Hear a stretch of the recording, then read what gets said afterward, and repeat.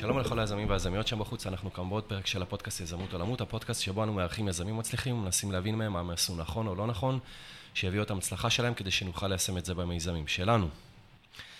אז אני יוסי דן, והאורח שלנו היום הוא מישהו שהקים לפני 6 שנים ביחד עם השותפה שלו, אקסלרטור לסטארט-אפים ישראלים בסיליקון ואלי, והוא תכף יתקן אותי כאן. חלק מהיזמים של הסטארט-אפים שהיו באקסלרטור, או שהשקעתם בהם, זה התיקון בעצם השתתפו כאן בפודקאסט שלנו, כמו רן קראוס מאירובוטיקס, עוז אלון מהניבוק, ותומר ויינגרטן מסנטינל 1. ודרך אגב, בשיחות איתם כולם הזכירו את התמיכה המדהימה שהם קיבלו מהאקסלרטור, אז לאקסלרטור, או לקרן הון סיכון, קוראים UpWest Labs, והאורח שלנו היום הוא גיל בן ארצי. אהלן גיל. שלום, שלום. אוקיי, אז בוא תתקן אותי קודם, כי הסתכלתי בפרופיל לינקדאין שלך, וראיתי שמה שמופיע שם זה שיש לכם אקסלרטור, אז אני מניח שהייתה איזו אבולוציה במה שהקמתם, אז מה זה בעצם? כן, אז UpWest זה למעשה קרן הון סיכון קטנה, שמוקמת בעמק הסיליקון. שמטרתה זה לעזור ולהשקיע ביזמים ישראלים שמכוונים לשוק האמריקאי. הקמנו את הקרן ראשונה בסוף 2011, התחילת 2012, ומאז אנחנו השקענו בקרוב ל-70 חברות שמכוונים לשוק האמריקאי. אז זה תמיד הייתה קרן השקעות שמשקיעה במיזמים שמכוונים לשוק האמריקאי, או שזה באמת התחיל בתור אקסלרטור? המונח אקסלרטור הוא קודם מונח מעניין. גם אקסלרטור בארצות הברית הוא קרן הון סיכון, רובם. באמת? כן, כולם רובם, בסופו של דבר גם משקיעים בחברות שנמצאים במחזורים שם? כן, לא כולם, אבל רוב התוכניות למיניהם בארצות הברית, היה יותר מוכרות, הן בנויות על בסיס קרן הון סיכון, שהם משקיעים בהם כסף בתחילת דרכם בסטארט-אפים, ולפעמים גם ממשיכים להשקיע בהמשך. למעשה, המודל הזה אימצנו לנו, זה לא מודל שהמצאנו. אנחנו כיום משקיעים בכל חברה שמגיעה אלינו, נותנים להם קצת כסף בהתחלה, וכשמגייסים את סיבוב הסיד ומגייסים את Series A וכדומה, אנחנו משתתפים באותם סיבובים, לא מובילים, אבל משתתפים. המטרה זה בסופו של דבר להשקיע $1,000,000 בכל חברה לאורך חיי החברה. מה שזה אומר, זה אומר למעשה שאנחנו מלווים אותם, זה לא UpWest, זה לא 3-4 חודשים של קסם בעמק הסיליקון. אנחנו רואים את עצמנו כקרן הון סיכון של מביאים חברות כמו הניבוק, סנטינל 1 ואירובוטיקס לתקופה של מספר לא מועט של שנים. אז לפני כמה שבועות ראיינו את עוז אלון מהניבוק, והוא סיפר שהוא לא חשב שהוא יצליח להיכנס למחזור שלכם, לקרן השקעות, שתכף נדבר גם מה אתם נותנים כחלק מכל מחזור, שגם אתם משקיעים בחברות האלה שנמצאות במחזורים האלה. והוא סיפר שהוא שלח לך אימייל, והוא אמר שכנראה שההרשמה נסגרה, או שהוא פספס את ההזדמנות למחזור הקרוב, אבל הוא בכל זאת מנסה, והחזרת לו טלפון או אימייל, ואמרת בוא ניפגש, ונראה איך אנחנו מכניסים אתכם למחזור הקרוב. מה בעצם גרם לך לרצות לקחת חברה של מישהו שלא הכרת בעצם, מישהו שלא עשה אקזיטים בעבר, כמובן שהיו לו עסקים לפני כן, אבל הוא לא עשה אקזיט בעבר.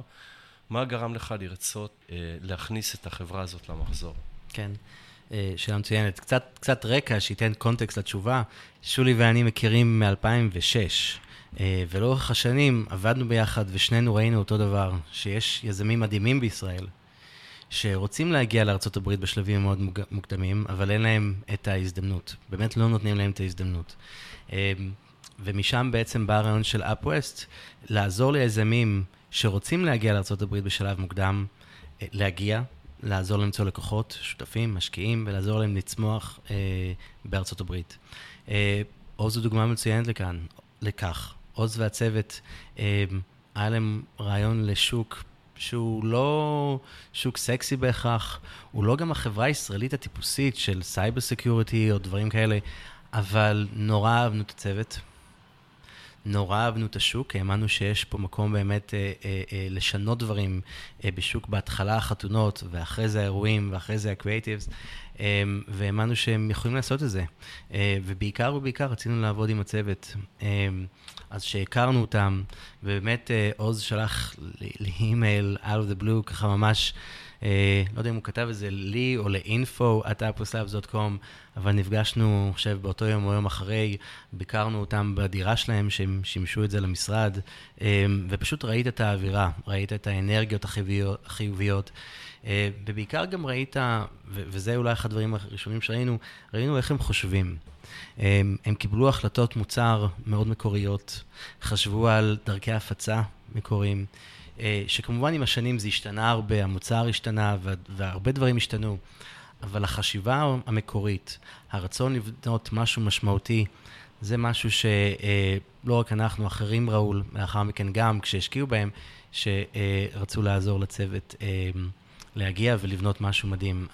אז אתה יודע, זה לאו דווקא האם עשית סטארט-אפ לפני או לא, ויש לנו יזמים שהקימו סטארט-אפים לפני, תומר ויינגרטן מסנטינל 1, ורן קראוס, הם הקימו מספר סטארט-אפים כל אחד, אבל לא מעט יזמים, באמת המיזם הטכנולוגי הראשון שלהם, אבל אנחנו, אם אתה מסתכל גם על ההיסטוריה של סטארט-אפים מצליחים בעולם, לא לציין, אתה יודע, נגיד פייסבוק, גוגל וכדומה, זה יזמים פעם ראשונה.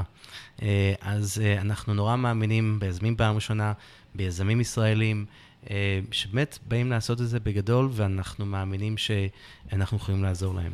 טוב, אז התחלת קודם לספר על היכרות שלך עם שולי, ואיך התחלתם באמת להרים את המיזם הזה, אז מאיפה זה התחיל בעצם? מאיפה בא הרעיון?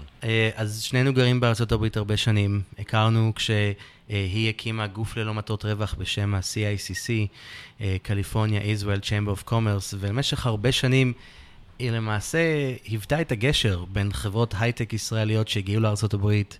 היא גם בצורה הפוכה הביאה אוטובוסים שלמים של משקיעים אמריקאים לישראל, שחלקם פתחו פה משרדים בעקבות אותם ביקורים.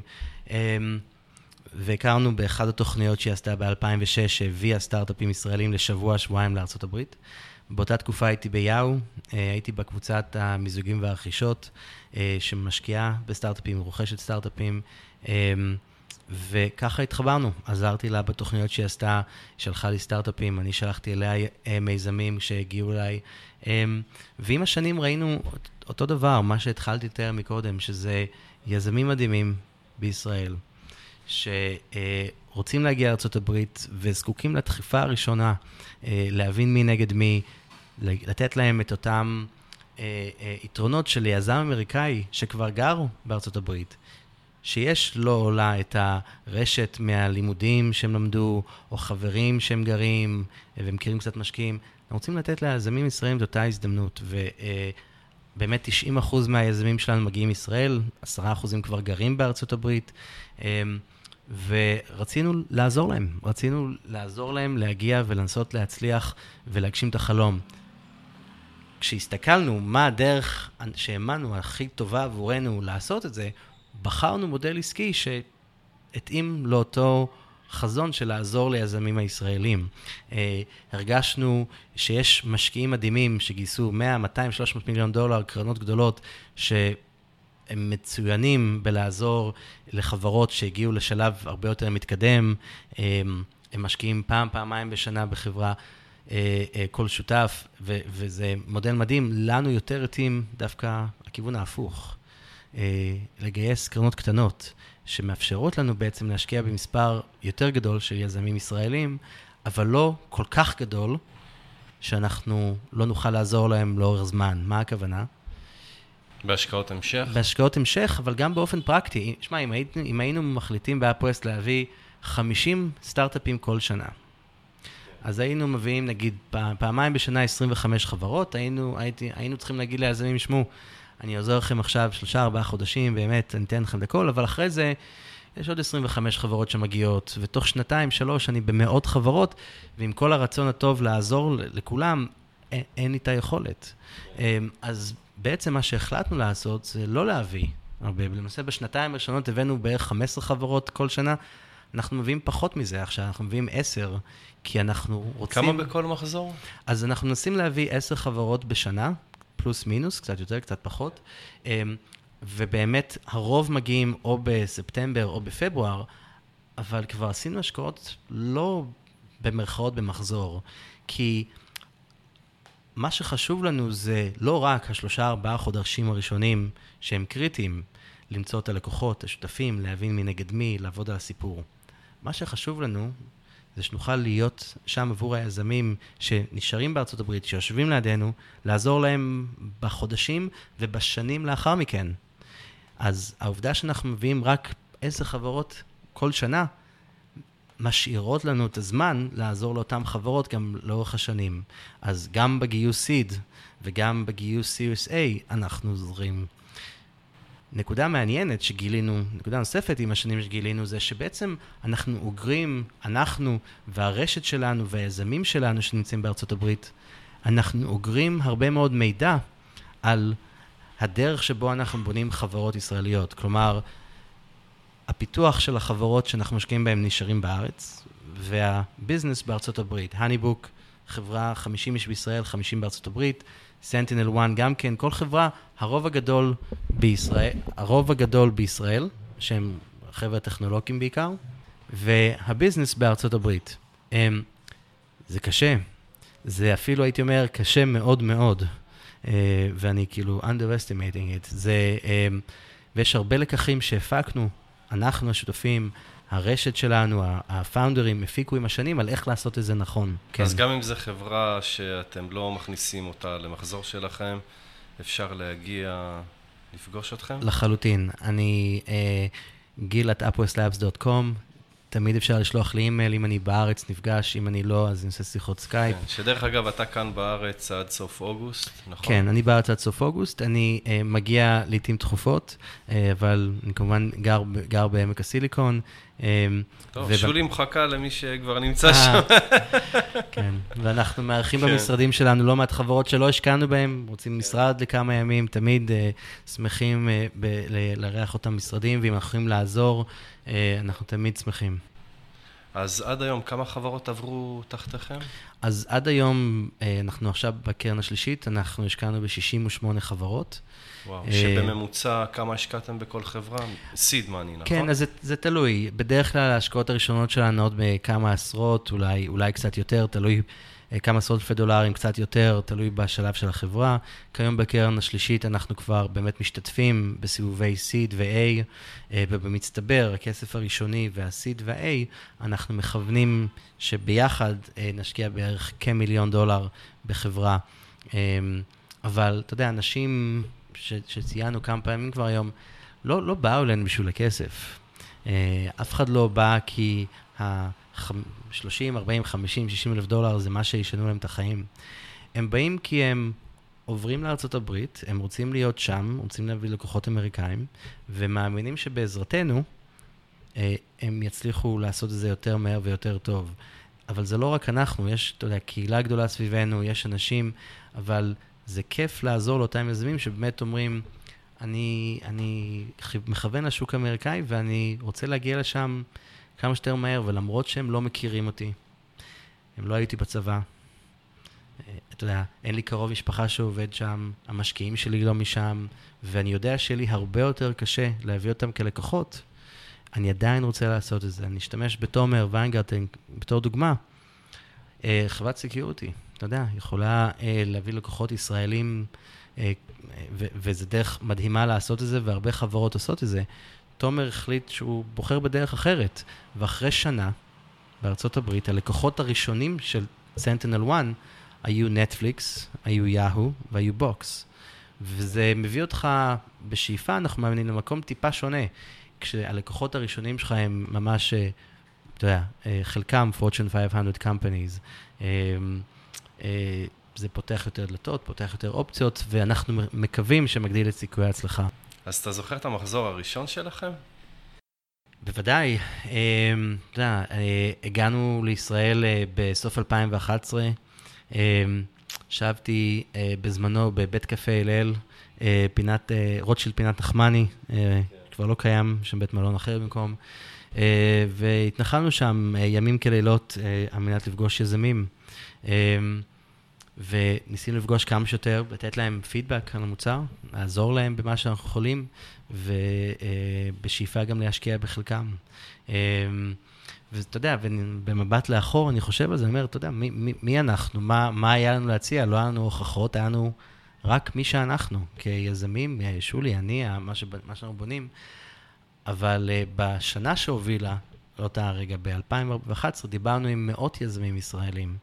אתה יודע, זה הסטארט-אפ שלנו, זה UpWest, אז זה המחקר שוק שלנו. דיברנו עם יזמים ישראלים, שאלנו אותם מה הם היו רוצים לראות, האם זה מעניין אותם, ודרך זה ניסינו באמת לבנות משהו שאנחנו מאמינים שיעזור לאותם יזמים.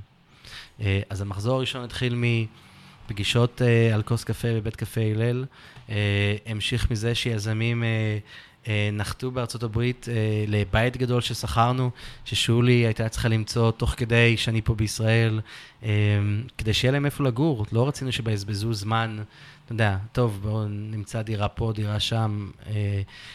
אז גם היה מקום לגור, 10 דקות נסיעה משם, מצאנו משרד, המחזור הראשון עזר לבנות את הכיסאות, את השולחנות, ופשוט התחלנו לרוץ. הקמתם את הסטארט-אפ שלכם. לחלוטין. זה עדיין סטארט-אפ.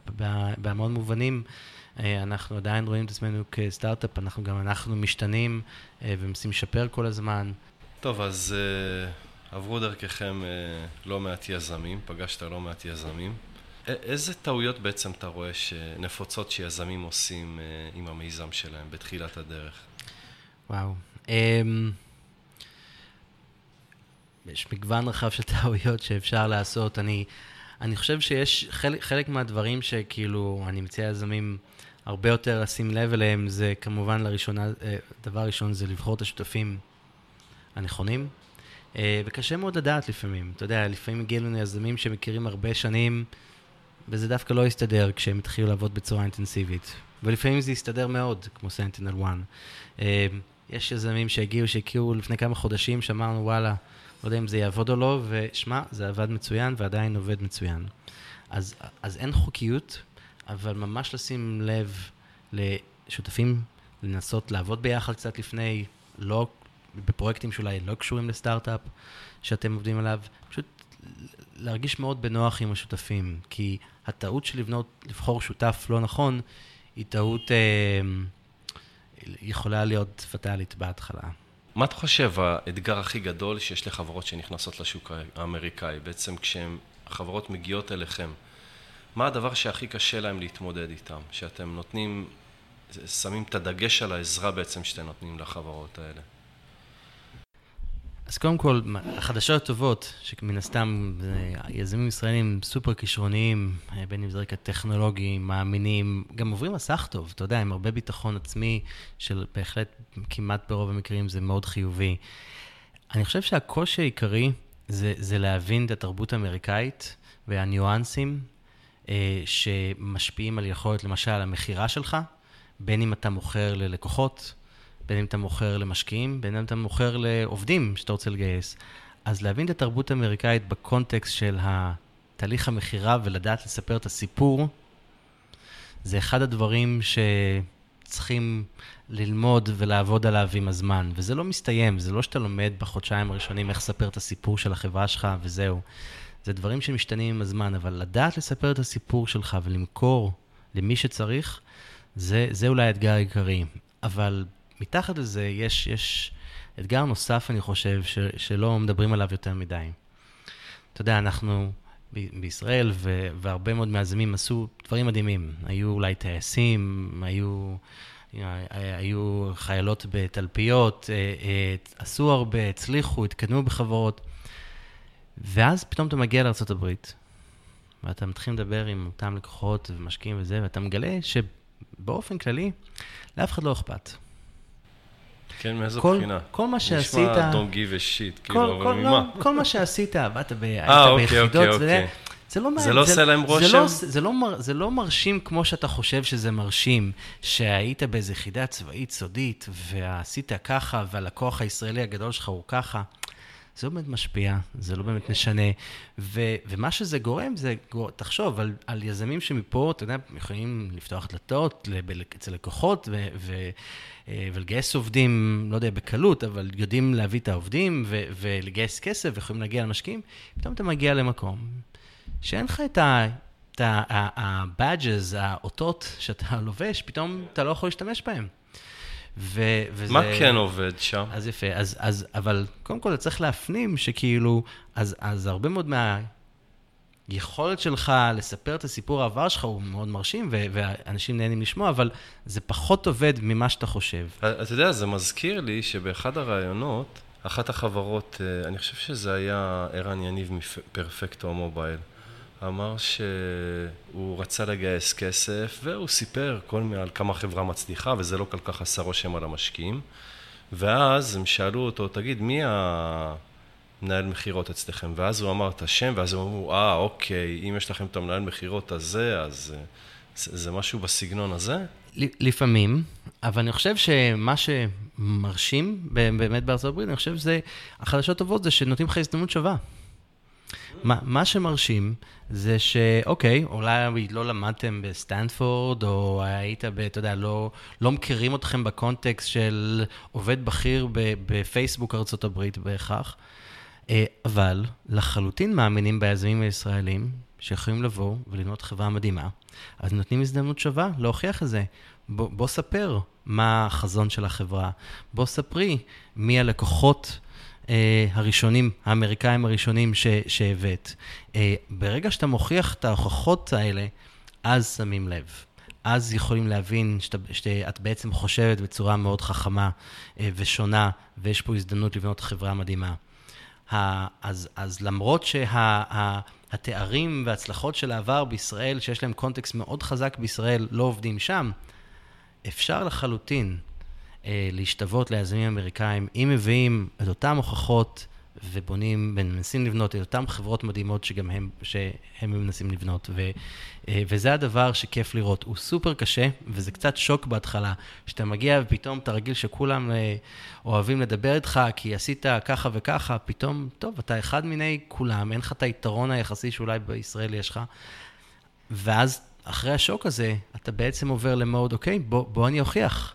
בוא אני אוכיח שאני לחלוטין יודע להתחרות ולבנות חברות מדהימות, לא פחות מהיזמים שלפעמים קוראים עליהם פה בעיתון שנמצאים בארצות הברית. אוקיי. דרך אגב, אתה חושב שיותר קל לגייס בשוק האמריקאי מהישראלי? לא בהכרח. אתה יודע, אני חושב שבסופו של דבר יזמים צריכים לבנות את החברה שהם רוצים לבנות, ועל הדרך למצוא משקיעים שיודעים לעזור לך לבנות את אותה חברה. יש משקיעים מדהימים בישראל, יש משקיעים מדהימים בארצות הברית, ופשוט צריך להכיר ולראות למי אתה מתחבר, ומי יכול באמת לעזור להעיף את החברה קדימה. זה בכלל לא יותר קל לגייס בארצות הברית. זה קשה כמו שזה קשה בישראל. אנחנו הרבה פעמים שומעים על כל מיני דברים קצת קיצוניים שיזמים עושים כדי להגיע לאן שהם רוצים בסופו של דבר. יש לך איזה דוגמה למקרה כזה, חברה שהייתם איתה בקשר? כן, אני אתן אולי דוגמה בחברה בשם בילדאפ, שהשקענו בה לפני 2.5. זו חברה בתחום של Construction Tech. חברה שבנתה אפליקציה לניהול תהליך הבנייה. אז כשאתה בונה מגדל רב קומות, הקבלנים משתמשים באפליקציה על מנת לדעת תורמי לבנות מה בונים, האם עכשיו הזמן של השטיחים או לצבוע קירות, איך מנהלים את כל הבלגן הזה של בניין רב קומות למשל. וזה סטארט-אפ שהוקם די בעל ואישה. הבעל אורן הוא המנכ"ל, אשתו יעל היא ה-CTOית, והשקענו בהם לפני כשנתיים וחצי, אבל הנקודה המעניינת זה שכשהשקענו בהם, יעל הייתה בחודש, אני חושב, 7 להיריון. והם מאוד רצו לבוא, ואנחנו מאוד רצינו שהם יבואו, אבל הייתה איזו סיטואציה ספציפית. ולמרות זאת, הם עלו על מטוס והגיעו. אבל יתרה מכך, בעצם היה להם איזו שקה גדולה שהם צריכים לעשות כחודשיים אחרי, בדיוק בזמן של הלידה. ויעל דאגה לקרוא גם לאמא שלה וגם לסבתא שלה, להגיע לפאלו אלטו, כדי שמיד אחרי הלידה היא תוכל להמשיך לעבוד על אפליקציה ולשחרר את המוצר בזמן. אז גם המעבר לארצות הברית, גם הלידה, גם האיטרציה שהם עשו, לערב את המשפחה והכל, זה די, בעיניי לפחות, זה די הקרבה קיצונית, כי שוב, הם יכלו להישאר בארץ ולעבוד, היה לזה לקוח או שניים בישראל שהם עבדו באותו זמן, ובכל זאת הם החליטו לעשות את המעבר המאוד גדול ואת ההקרבה והקשיים המאוד גדולים שעמדו בפניהם. אוקיי, דרך אגב, איפה החברה היום? 2.5 אחרי הם גייסו סיבוב סיד, המשיכו למכור את המוצר, מחירות ממש גבוהות, חודשיות, ואני חושב שבקרוב נשמע עליהם שוב על התקדמויות טובות שקורות שם. עבד ועובד, וזה כיף לראות שיזמים רואים את הקרבה שלהם מובילה או בדרך להוביל לדברים מאוד חיוביים. יש לך דוגמה לחברה שעברה שינוי מהותי במהלך תוכנית האקסלרציה? זאת אומרת שהיא התחילה מכיוון אחד, ואחרי שאתם ישבתם איתם, והאנשים באקוסיסטם של UpWest Labs ישבו איתם, עזרו להם להביא לאיזה שינוי מהותי בחברה שיקח אותם למקום טוב יותר? כן, אני חושב שבעצם רוב החברות שאנחנו משקיעים בהן, ורוב החברות ב-early stage באופן כללי, עוברות שינויים די קיצוניים בשנה הראשונה, אפילו יותר. אחת החברות שלא ציינו עדיין, אולי זו חברה בשם קיווי. כן, שמה היא עושה? קיווי בתחום של content marketing optimization, הם בעצם לוקחים כתבות מניו יורק טיימס ועיתונים אחרים, ויודעים לעשות טרגטינג הרבה יותר טוב בטוויטר, בפייסבוק, ברשתות חברתיות אחרות. כשהם הגיעו אלינו, המוצר היה שונה לחלוטין. פאונדר יניב מקובר, הם עבדו על בעצם סוג של ווידג'ט, שאתה יכול לשים באתר. אז למשל, הדוגמה שהשתמשנו בתחילת הדרך היה אתר שנקרא IMDb, שבתיאוריה אתה מגיע לאתר IMDb, אתר סרטים, וזה נחמד שאתה רואה את כל הסרטים וכל הרנקינג, אבל אתה לא באמת יודע מה החברים שלך חושבים על הסרטים, נכון? אתה לא יודע. אבל אם היית יכול לעשות אולי לוגין בעזרת פייסבוק, למרות שחברים שלך לא הגיעו ל-IMDb, אם הם כתבו על איזה סרט בפייסבוק, הם אמרו, וואו, שושק רדמפשן, סרט מדהים, היה אפשרות, ומה שקיווי עבדו על זה, אפשרות להראות לך, כשאתה ב-IMDb, שחברים שלך נורא אוהבים את שושק רדמפשן. אז בעצם לקחת את המידע שאוספים מפייסבוק ולהצליב אותו בזמן אמת עם האתר אחר שנמצא בו, IMDb. אז בעצם זה היה מוצר מכוון פאבלישר, אחר לחלוטין, זה סוג של ווידג'ט.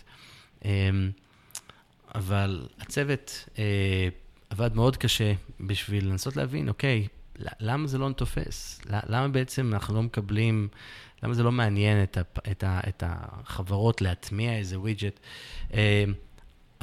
אבל מה שהיה להם, וזה הנכס שלא השתנה, מעבר לצוות, זה כמובן הטכנולוגיה. הטכנולוגיה של בעצם להבין יוזרים בפייסבוק על בסיס מה שהם קוראים, מה שהם אומרים, ובאותה טכנולוגיה הם בעצם יצרו את מה שהיום זה קיווי, שזה פלטפורמה לקחת מאמרים מעיתונים, מפובליקיישנס מובילים בארצות הברית, ולעשות להם תרגות הרבה יותר טוב ברשתות חברתיות. הם גייסו עד היום. וואו, איזה שינוי מהותי בכלל במה שהחברה עושה. נכון, נכון. גייסו איזה $10 מיליון עד היום מ-Innovation Endeavors ומרקר, אבל אתה יודע, אני חוזר לפגישה הראשונה עם הצוות, באותו בית קפה הלל שציינתי, מה שלא השתנה זה החזון של היזם, וכבר בפגישה הראשונה יניב אמר, אני לא מבין, יש לנו כך במידע ברשתות חברתיות, ואני חושב שצריכים, כל אחד צריך לראות את הקונטנט שהוא הולך עליו ואת הרשת בצורה שונה, צריכים להיות חוויות שונות. המידע הזה שכלוא ברשתות חברתיות, אפשר לעשות הרבה יותר ממנו מה שאנחנו עושים היום. אז המון דברים השתנו, כמו שציינת. השוק, המוצר, השוק, הכל השתנה. הצוות, החזון, התשוקה, במקרה של קיווי, גם הטכנולוגיה, זה מה שהיווה את הבסיס לאותו שינוי קיצוני שציינת. אוקיי. תראה, אני רוצה להגיד לך שהנקודת מבט שלך על שוק ההייטק הישראלי היא מאוד ייחודית, כי אתה מסתכל על הדברים כאובזרבר מבחוץ, על מה שקורה פה במדינה, במיוחד בהשוואה למקום שהוא המקום הראשון בעולם מבחינת ייצור סטארט-אפים וחברות, שזה הוואלי. מהנקודת מבט שלך, איפה אתה רואה את ההייטק הישראלי עוד 10 שנים, מבחינת המגמה של לאן השוק הזה הולך? כן.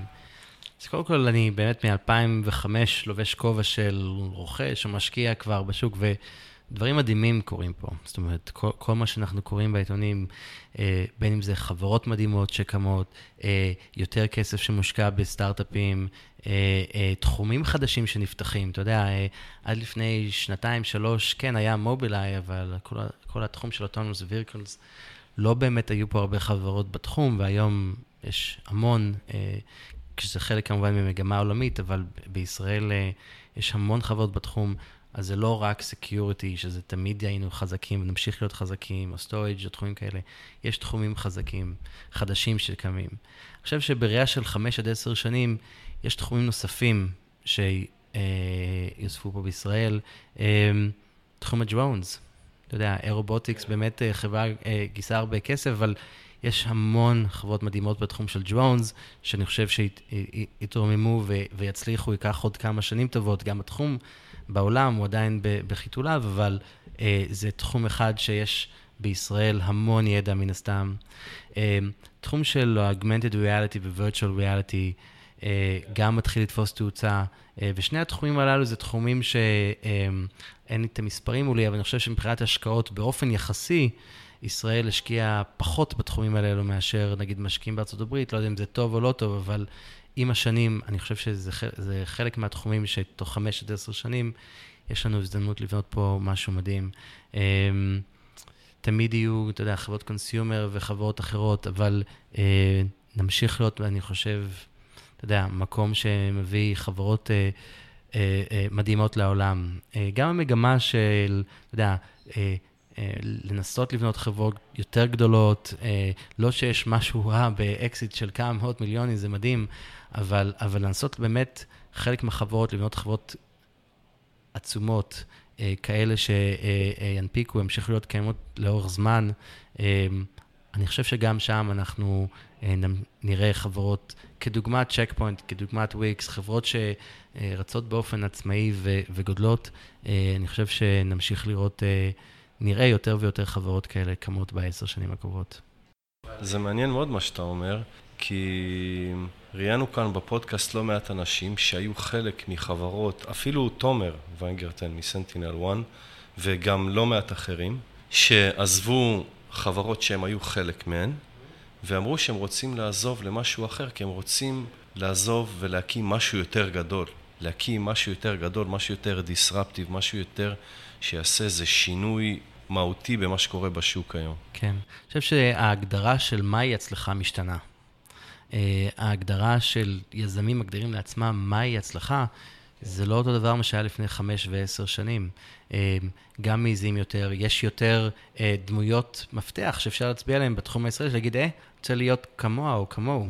כי המודל, בדיוק, אנשים שרוצה להיות כמוהם, אז יש לך יותר אנשים שאתה יכול to look up to וללמוד מהם. אני חושב שגם המרכזי פיתוח בישראל שנפתחו עם השנים, כמובן מייקרוסופט, גוגל לפני הרבה זמן, אבל פייסבוק ויותר יותר ויותר עם השנים, מעביר יותר, מכשיר יותר יזמים בטכנולוגיות חדשות, מחבר אותם לשוק האמריקאי למשל, בשלבים יותר מוקדמים, לפני שמכירים לפני שהם בונים את הסטארט-אפ, כבר אולי נמצאים על הקו ישראל ארצות הברית, אז גם זה תורם לחשיפה. אז כל הדומים הללו, אני חושב, מדברים נורא, מעידים על משהו מאוד חיובי. כמובן שיהיה קשיים, כמו תמיד יהיו משברים, אבל המהות של היזמית, היזם הישראלי, לא משתנה, וההפך, אני רואה עם השנים רק מתעצמת. אוקיי, גיל, אנחנו מתקרבים לסיום, והשאלה האחרונה שרציתי לשאול אותך, דיברת על הכיוונים שאתה חושב שילכו והתרחבו, הנושא של דרונס ו-VR ו-AR. מבחינתכם, איזה חברות בדיוק אתם מחפשים? איזה חברות אתה חושב שכדאי שיפנו אליכם? מה הם צריכים לעשות כדי להגיע אליכם? ומה המסלול ככה לתת להם איזה פרספקטיבה כזאת של מה המסלול שהם הולכים לעבור. כן. האם זה גם אנשים שצריכים להיות מוכנים משפחתית ונפשית לעשות המעבר הזה לארצות הברית, או שזה לתקופה מסוימת, או לקראת מה הם הולכים? שאלה מצוינת. אז נתחיל קודם באיזה שלבים או איזה סטארט-אפים. קודם אנחנו משקיעים בכל התחומים. חוץ מתחום של מכשור רפואי פיזי, אולי גם סמי-קונדקטור, אנחנו משקיעים בהכל. השקענו ברובוטיקס, חברת הארדוור, השקענו בעיקר ב-B2B, קצת גם B2C, אז ממש מגוון הרחב של סטארט-אפים מבחינת תחומים. מבחינת השלבים, דיברנו פה על Sentinel-1, היה להם מעט מאוד שהשקענו בהם. הם היו ממש בשלב פרוטוטייפ, אז גם בשלבים מאוד מוקדמים אנחנו אוהבים ויודעים להשקיע. חברה כמו רובוטיקס כבר היה לה פרוטוטייפ ראשון, גייסה $1.5 מיליון לפנינו, זאת אומרת, גם חברות בשלב יותר מתקדם אנחנו אוהבים לעזור להם. אז בין אם גייסת, בין אם לאו, בין אם יש מוצר ראשוני, בין אם לאו, כל עוד זה early stage, זו הגדרה די רחבה, אנחנו מאמינים שאנחנו יכולים לעזור. יזמים שאנחנו משקיעים בהם, רוצים להיות בארצות הברית איתנו בלעדינו. אף אחד לא מגיע לארצות הברית בגללנו. הם כבר קנו כרטיס, בין אם בפועל או בצורה וירטואלית לארצות הברית, והם מגיעים לשם כי מאמינים שזה הדבר הכי נכון לחברה שלהם. ברגע שהם קיבלו את ההחלטה הזאת, זה השלב הנכון להגיע אלינו. אנחנו מאמינים שככל שיותר מוקדם יותר טוב, אבל מתי שהיזם מגיע להחלטה הזאת, זה הזמן לפנות אלינו. זה לא צריך להיות באיזשהו מחזור, נקודת זמן מסוימת, פשוט להגיע אלינו. בין אם זה לפנות ישירות אליי, אל שולי, לבקש אינטרודקשן מאחד החברות שאנחנו השקענו בהם, הכל טוב. אם אנחנו בארץ, נדבר בטלפון, ניפגש. אם אנחנו בארצות הברית, נעשה גוגל הנגאוט, סקייפ, נמצא דרכים לתקשר. אז בכל דרך אפשר להגיע אלינו. אבל בהחלט לגבי השאלה שלך, יזמים צריכים, אנחנו לא המשקיעים הנכונים לחברה שלא מכוונת לשוק האמריקאי, מן הסתם. יש הזדמנויות מדהימות, אני יכול להיות באסיה או באירופה, אנחנו לא מכירים אותם, אז אנחנו לא נהיה המשקיעים הנכונים לאותן חברות. חברות שהמנכ"ל אולי רוצה להגיע, אתה יודע, שבוע כל חודש לארצות הברית, או לשלוח את ה-VP BizDev אלינו, גם כן אנחנו לא יודעים לעזור באותן סיטואציות. זה באמת צריך להיות חברה שמאמינה שהדבר הנכון לה, זה שהמנכ"ל בעתיד הקרוב, לא יודע, מחר בוקר או עוד חצי שנה, תעבור לארצות הברית, כי זה מה שנכון לחברה, ואז באותה סיטואציה אנחנו תמיד צריכים לדבר, נשמח לדבר עם החברה, ואין כזה דבר מוקדם מדי. מעולם לא פגשנו חברה שאמרנו, אתה יודע, זה לא הזמן נכון להכיר. יכול להיות שלא נשקיע, כי אולי זה לא הזמן נכון להשקיע, אבל תמיד אנחנו שמחים לדבר עם כל חברה בכל שלב שהוא early stage. אוקיי, גיל, כאן אנחנו מסיימים. אני רוצה להודות לך שמצאת את הזמן ככה להיפגש ולשתף את המאזינים במה שאתם עושים ובהזדמנות שיש ליזמים פה בישראל שרוצים להיכנס ולפרוץ לשוק האמריקאי. דרך אגב, אז מי שרוצה להיפגש איתך עד סוף אוגוסט, אז יש כאן הזדמנות. כתובת אימייל זה gil@upwestlabs.com, וגם אחרי סוף אוגוסט אנחנו תמיד שמחים לדבר בדרכים אחרות, גם אם זה לא פנים מול פנים. טוב, אז תודה רבה, זה הכל חברים. תודה רבה לאורח שלנו גיל בן ארצי ולכם שהזנתם לנו. אתם מוזמנים להירשם לפודקאסט באתר שלנו יזם.co.il ולקבל עדכונים על פרקים חדשים באימייל. אתם גם יכולים להירשם לפודקאסט באייטיונס אם יש לכם אייפון או בסטיצ'ר אם יש לכם אנדרואיד. אם האזנתם לפרק שאהבתם, שתפו אותו עם אחרים כדי שגם הם יוכלו ליהנות ממנו, או הגיבו עליו בפוסט שבעמוד הפייסבוק שלנו יזמות עולמות. אז זהו, שיהיה לכם המשך שבוע נפלא ולהשתמע בפרק הבא.